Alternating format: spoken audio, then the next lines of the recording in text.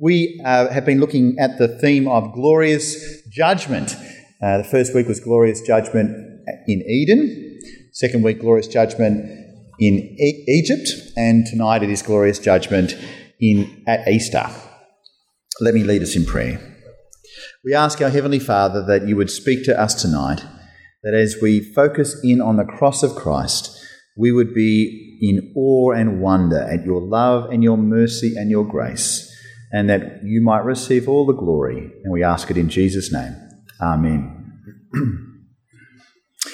It might surprise you to say here that not all Christians believe the same things about the death of Jesus. Some Christians doubt that he really rose from the dead. But most Christians agree that he really lived and really died on a cross in Jerusalem around about 33 AD. But even if we agree on this, we don't all agree about what actually spiritually happened when Jesus died. Christians are divided about the reason and about the meaning and about the impact of his death.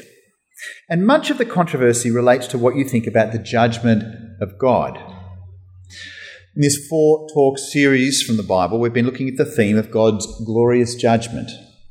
We started at the beginning of the Bible at creation and at the Garden of Eden, and we saw that God made everything, and therefore he owns everything, and he rules everything, and therefore we as humans have an obligation to serve him, serve the one who lovingly rules us.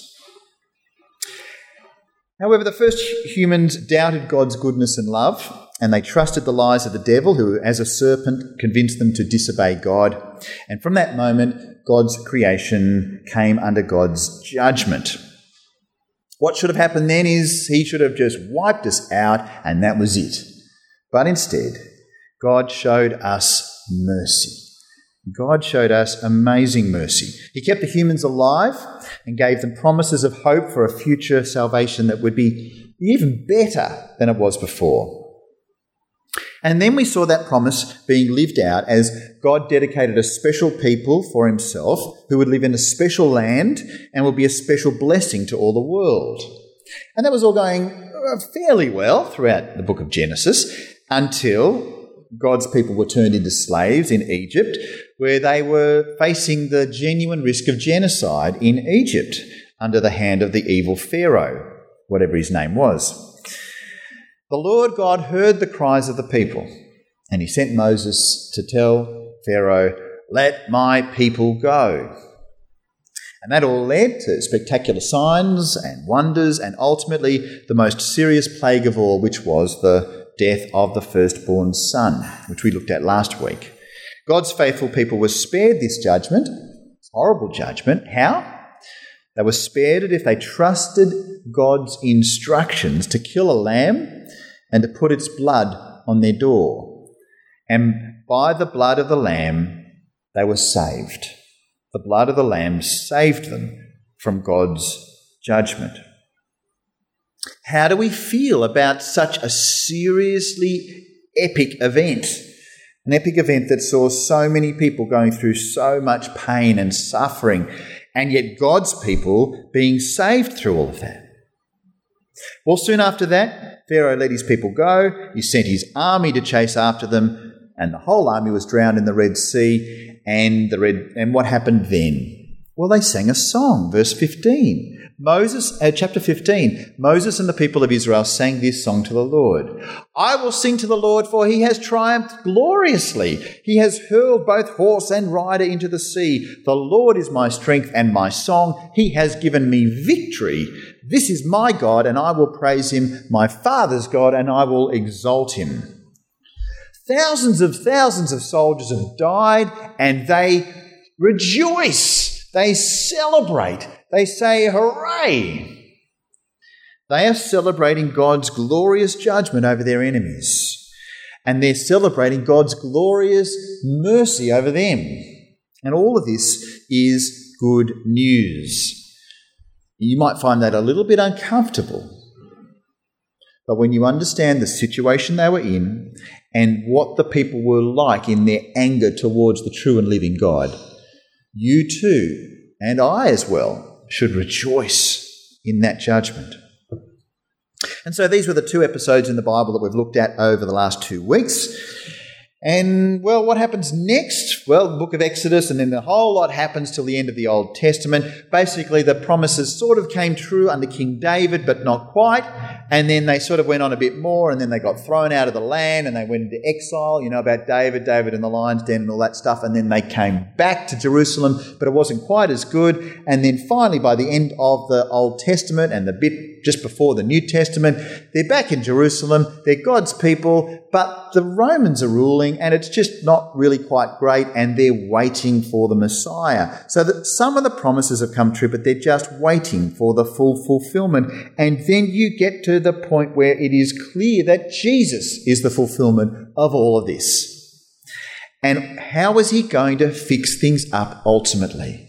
Well, by judgment. See, Jesus often spoke about judgment. For example, he said in John chapter 3, verse 36, he said, anyone who believes in God's Son has eternal life. Anyone who doesn't obey the Son will never experience eternal life, but remains under God's angry judgment. That's what Jesus said. And then, 2 chapters later, he spoke of the fact that he himself is the judge.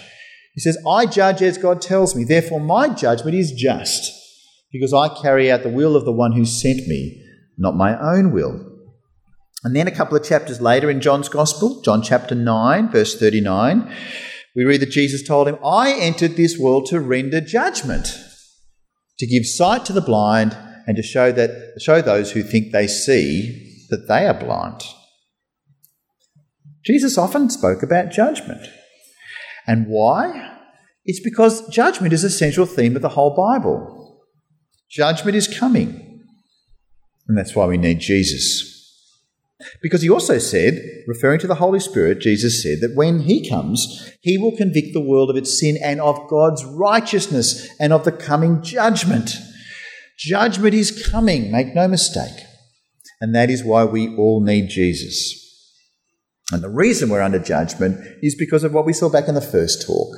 And that is that the first humans disobeyed God. And so because of that, they and all of us are under God's judgment. We are under judgment because of disobedience. We're under judgment because of disobedience. The punishment that comes from this is death.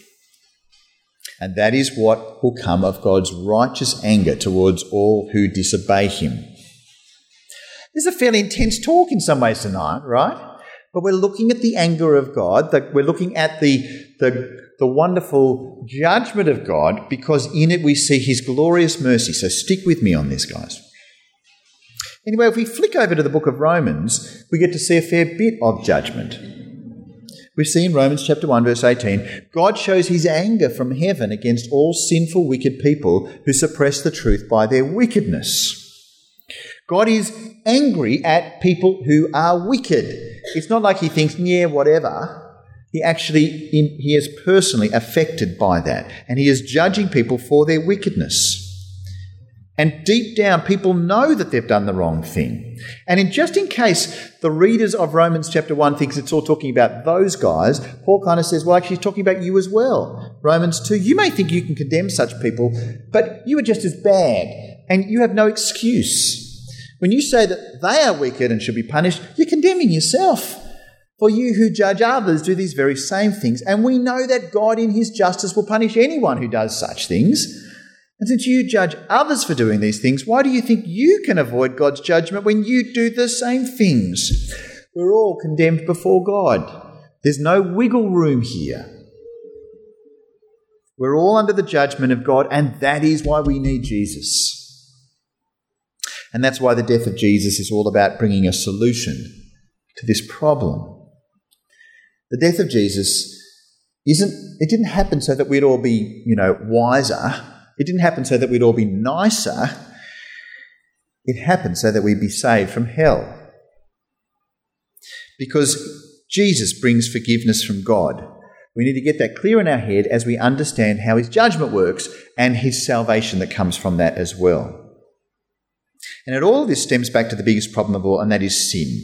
Right from the start of the book of the Bible, start of the history of humanity, God's people rebelled against God and sin came into the world. And ever since then, it has been the number one issue facing humanity.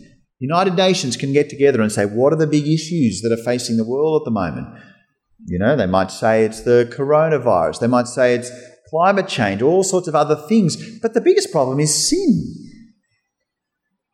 And that is because sin leads to God's judgment. And because God's judgment leads to hell. You're not going to open up the newspapers and say, oh, we notice the biggest problem is sin. But it is. And therefore, the biggest solution is going to deal with the biggest problem. And the biggest solution is going to be Jesus' death. But even so, Christians disagree about the meaning of the cross, which is where I started it. See, some Christians believe that Jesus died on a cross. He was executed as a criminal because of what he said and did, and that's fair enough. I think that's pretty much universally thought of. Some Christians think that really all that matters is that he was a wonderful teacher and healer, as he was, and that he gave his disciples and people who followed him an example of how to live. That's the main thing. And so what happened was he came, he was a nice guy, he did nice things, he got a lot of attention, and so the bad religious leaders came in and said, we've got to shut him down, and so they sent him off to get executed. They conspired and got rid of him. And so the reason that Jesus died, they would say, is just because he did such wonderful things and said such wonderful things that he needed to be shut down because it was just too controversial and it ruffled too many feathers. And that is the whole meaning of the cross. It's what happens when you are a good person and you try and do good stuff. Others say that he came to show a good example. So they go one step further than that. They say that Jesus basically died for them, and the main thing that he did was show us how to live. And so you want to know what to do in life, you be like Jesus. What would Jesus do? Badges and things like that. That's the main thing he did. But there's another view that goes a little bit further, which I think is helpful but insufficient. And that is that he died to show us God's love. Well, he did. Yes, he did. He did show us a good example. And he did show us God's love. But some will say that it shows us God's love in that God loves us so much that he'd give his son to die as an expression of his love. It's kind of like, I want to show you how much I love you. I'm going to do something amazing. I'm going to actually die for you. And you say, well, okay, thank you so much. That proves your love for me. It's not very useful now because you're dead, but thank you for showing yourself to be such a loving person that you would value me so much more than yourself. In a sense, that is true, but it is inadequate. It's not enough that Jesus was an example. It's not enough that he was an expression of God's love. And that is because neither of those things actually deal with the big problem. What's the number one problem facing humanity? Sin. So having Jesus as an example of how to be nice is not going to help. Having Jesus show us that he loves us is not in itself going to help. He's actually got to deal with the problem, which is the problem of sin. He had to deal with the problem of sin, and he did that as he died to save us from hell.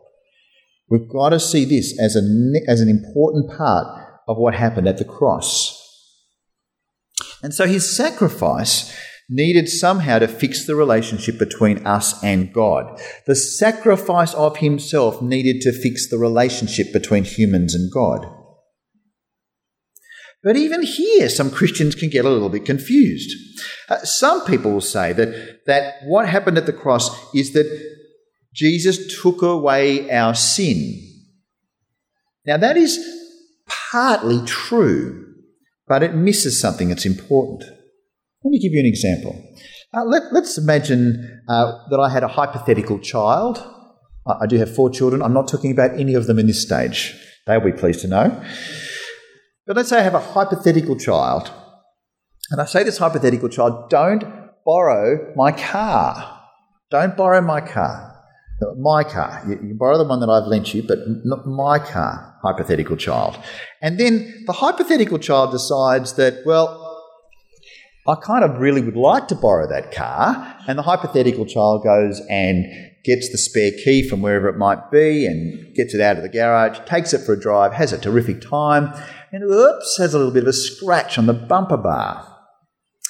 Well, the hypothetical child then goes and gets a quote and finds out it's going to be $500 to get it fixed and says, Dad, it's okay, I've organised on Monday morning to take it down to the Smash Repairs. I'll pay the $500 and I'll get it fixed and it'll be fine. And then when I return it, the car will be fixed, the sin will be paid for, will be dealt with, and you won't have, everything will be fine between us. Do you think that just by dealing with that sin, that it's actually going to restore my relationship with this hypothetical child? No. It's like, look, thanks for fixing the car, but why did you disobey me? Why did you hurt my feelings? I'm angry at you because I told you to obey me because I'm your dad, hypothetical child. Never happened to one of my real kids. And so not only is the sin dealt with, but the anger, the relationship is not dealt with. Can you see there's something missing there? Because all of this comes down to the fact that our broken relationship needs to be fixed at the cross. It is personal. A whole bunch of Christians kind of miss a bit of this. They just say it's about the thing, the sin. Let's get rid of the sin and everything will be fine. Well, that will certainly help. It'll certainly help if you can fix the scratch on my car. But the big problem is the relationship is broken down. That is what needs to be fixed. Romans chapter 2 verse 5 explains it this way. But because you are stubborn and refuse to turn from your sin, you are storing up terrible punishment for yourself, for a day of anger is coming when God's righteous judgment will be revealed. He will judge everyone according to what they have done. There's a relation problem. Can you see that it's a personal issue between us and God? And God is angry at us for good reason.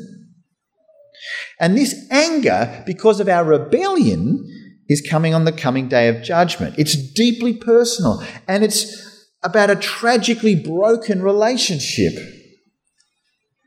Goes on in chapter 2 of Romans, verse 7, He'll give eternal life to those who keep on doing good, seeking after the glory and honour and immortality that God offers, but He will pour out His anger and wrath on those who live for themselves, who refuse to obey the truth and instead live lives of wickedness.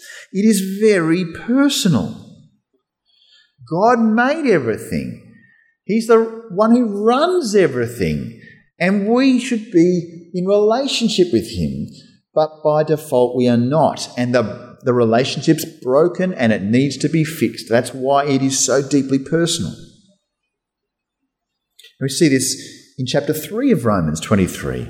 For everyone has sinned. We all fall short of God's glorious standard.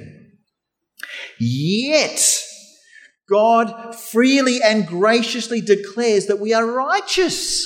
He did this through Christ Jesus when He freed us from the penalty for our sins. And how? Next verse. For God presented Jesus as the sacrifice for sin. The atonement. People are made right with God when they believe that Jesus sacrificed His life, shedding His blood.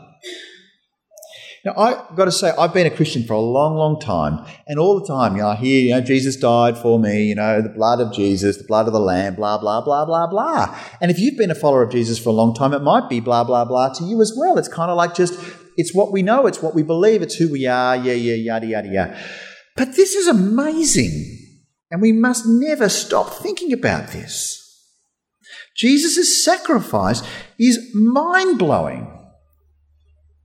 The idea that Jesus would fix our problems with God by sacrificing His own life is extraordinary. Don't get used to that. Don't stop getting shocked by that. Because who does this? Who will give their life as a sacrifice for someone? Well, a friend might do it, maybe, for a friend. Maybe if they were a dear, dear friend. And in a sense, that's what Jesus said about why he died for his disciples. So John 15:13, he said, there's no greater love than to lay down one's life for one's friends, and you are my friends if you do what I command. Now, Jesus died for his friends. But he actually went one step further than that. And this is really mind-blowing, I've got to say. Romans chapter 5, verses 6 to 8. When we were utterly helpless, Christ came at just the right time and died for us sinners. Now, most people would not be willing to die for an upright person, although someone might perhaps be willing to die for a person who's especially good. But God showed his great love for us by sending Christ to die for us while we were still sinners. It's when we hated God that he said, I'm sending Jesus to die for you. It's when we said, I hate you, that he said, I love you. This is extraordinary. We were utterly helpless. We were completely full of sin. And yet God was so intent on keeping the promises that he made in Genesis chapter 3 and following that he would give his own son as a sacrifice to make it happen. And so Jesus took God's judgment upon himself. Romans 5 goes on to say, verse 9, since we have been made right in God's sight by the blood of Christ, he will certainly save us from God's condemnation. We are condemned because of God's judgment. That's the big problem. And so, because of the blood of Christ for us, we are now no longer condemned. God's judgment is no longer an issue for us. This is extraordinary. Christ, the Lamb of God, takes away the sin of the world. Christ, the Passover Lamb, shed his body and blood for us. Christ's death brings about complete reconciliation and restoration with God. As it goes on to say, verse 10, for since our friendship with God was restored, it's beautiful, it's personal language, isn't it? Our friendship with God was restored by the death of his Son while we were still his enemies. We'll certainly be saved through the life of his Son. And so now we can rejoice in our wonderful new relationship with God because our Lord Jesus Christ has made us friends of God. It's relational. Can you see that? If someone says it's just about fixing up the scratch in the car, no, it's much more than that. It's a relational issue. God was angry with us and he loved us at the same time. And he solved the problem that we couldn't solve by sending his Son for us. It is extraordinary that he would do that. And we've known this because of the most famous verse in the whole Bible, John 3:16. This is how God loved the world. He gave his one and only Son, so that whoever believes in him will not perish but have eternal life. God gave his one and only Son. I have two sons. I cannot get my head around how I could give a son to die for somebody else, let alone an enemy. Far out. This is what we see here. God the Father sacrificed his Son for us. I take it that if you're a Christian, this is not the first time you've heard this. But I hope that tonight you will see it afresh as a miracle. This is God's glorious judgment. His glorious judgment shows that he will not allow evil to triumph over good. His glorious judgment shows that he will not allow his name to be defamed. And his glorious judgment shows just how far he will go to show love and mercy to us, we who do not deserve it. God's glorious judgment is most glorious at the cross. One of the songs we sing has this chorus, this the power of the cross. Christ became sin for us, took the blame, bore the wrath, the anger of God. And so we stand forgiven at the cross. That is how God's glorious judgment is seen at Easter.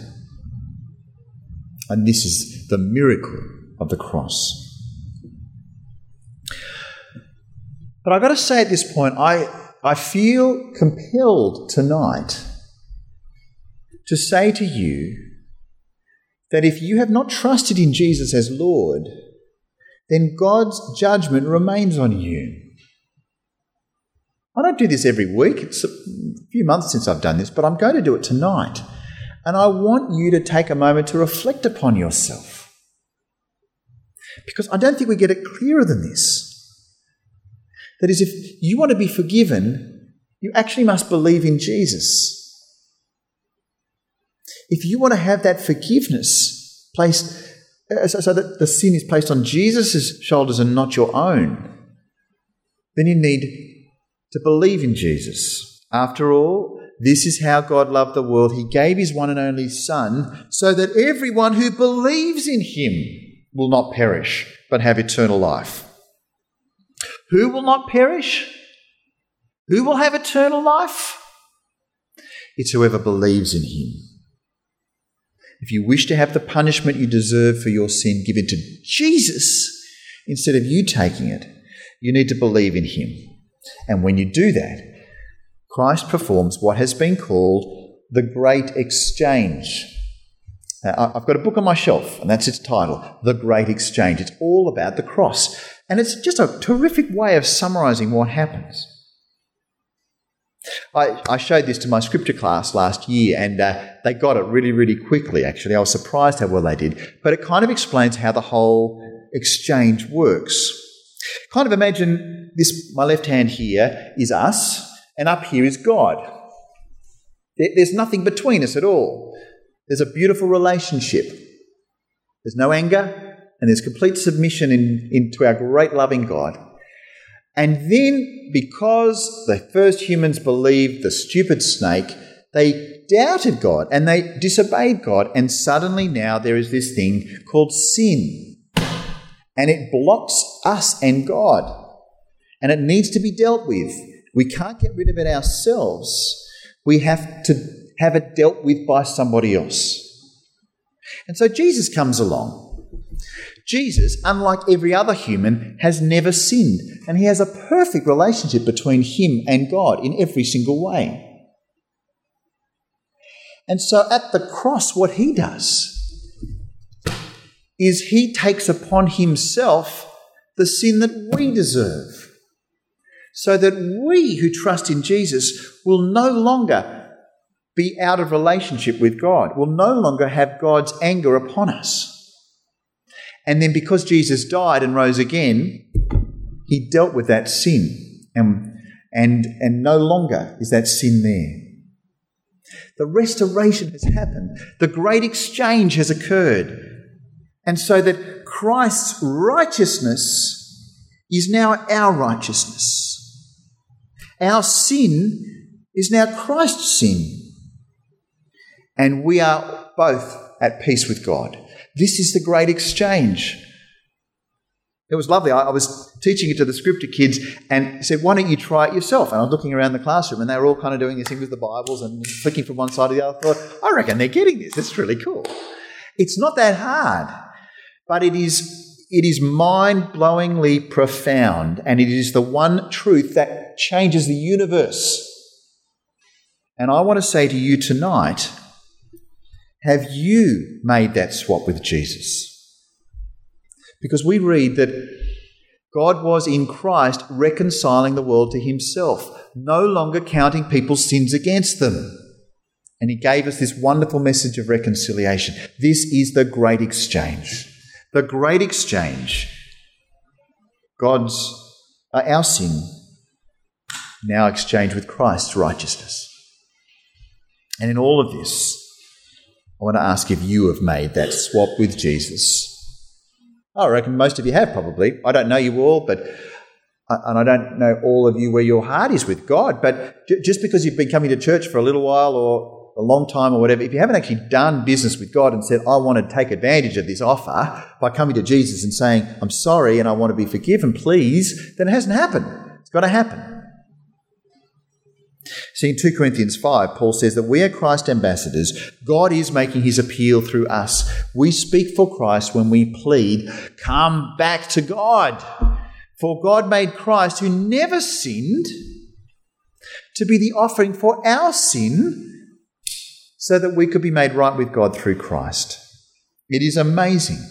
And he goes on to say that as God's partners, we beg you not to accept this marvellous gift of God's kindness and then ignore it. For God says, at just the right time I heard you. On the day of salvation I helped you. Indeed, the right time is now. Today is the day of salvation. And if you come along here tonight and you're just not sure that if you were to die tonight that you would be friends with God, tonight is the night to do it. Don't walk out of this building. It could happen at any time that you stand before God as judge. And wouldn't it be good to know for certain that when you do so, he sees you as friend. He sees you as friend. He sees you as friend. So how would you do that? Well, here's a prayer that I wrote. It's written there on your little sheet as well. Let me read it out to you first so you can just have a look at the words, because this is what I'd like to encourage you to pray to God if you have maybe never prayed this before. It says, don't pray it yet, but just have a listen first. It says, Dear God, I'm sorry that I've sinned against you. I know that I deserve your judgment against me. Please have mercy on me because of Jesus' sacrifice. I wish to follow Jesus as my Lord and Saviour.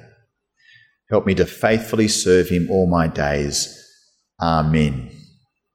There's nothing magic or whatever about those words. It's just kind of just picking up the kind of stuff we looked at from the Bible tonight, but hopefully summarises it in just a little catchy little prayer that says, come to Jesus and say, I'm sorry, I want to believe in you and trust in you, and I want to be seen as your friend.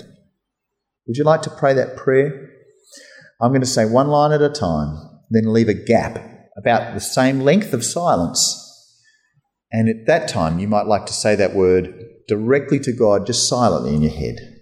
Let's pray. Dear God, I am sorry that I've sinned against you.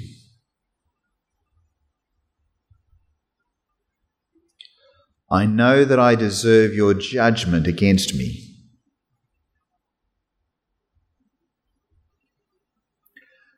Please have mercy on me because of Jesus' sacrifice.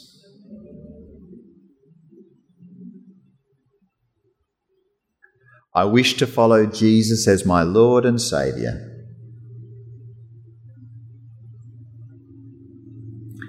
Help me to faithfully serve him all my days.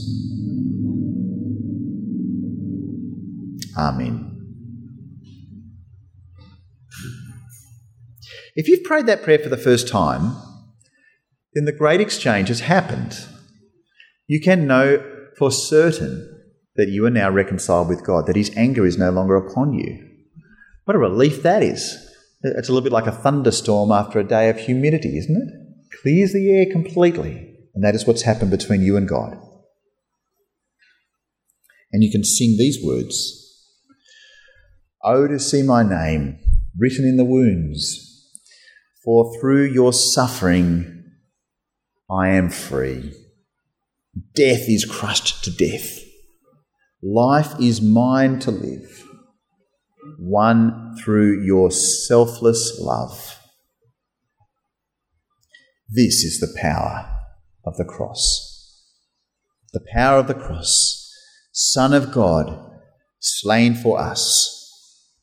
What a love, what a cost. We stand forgiven at the cross.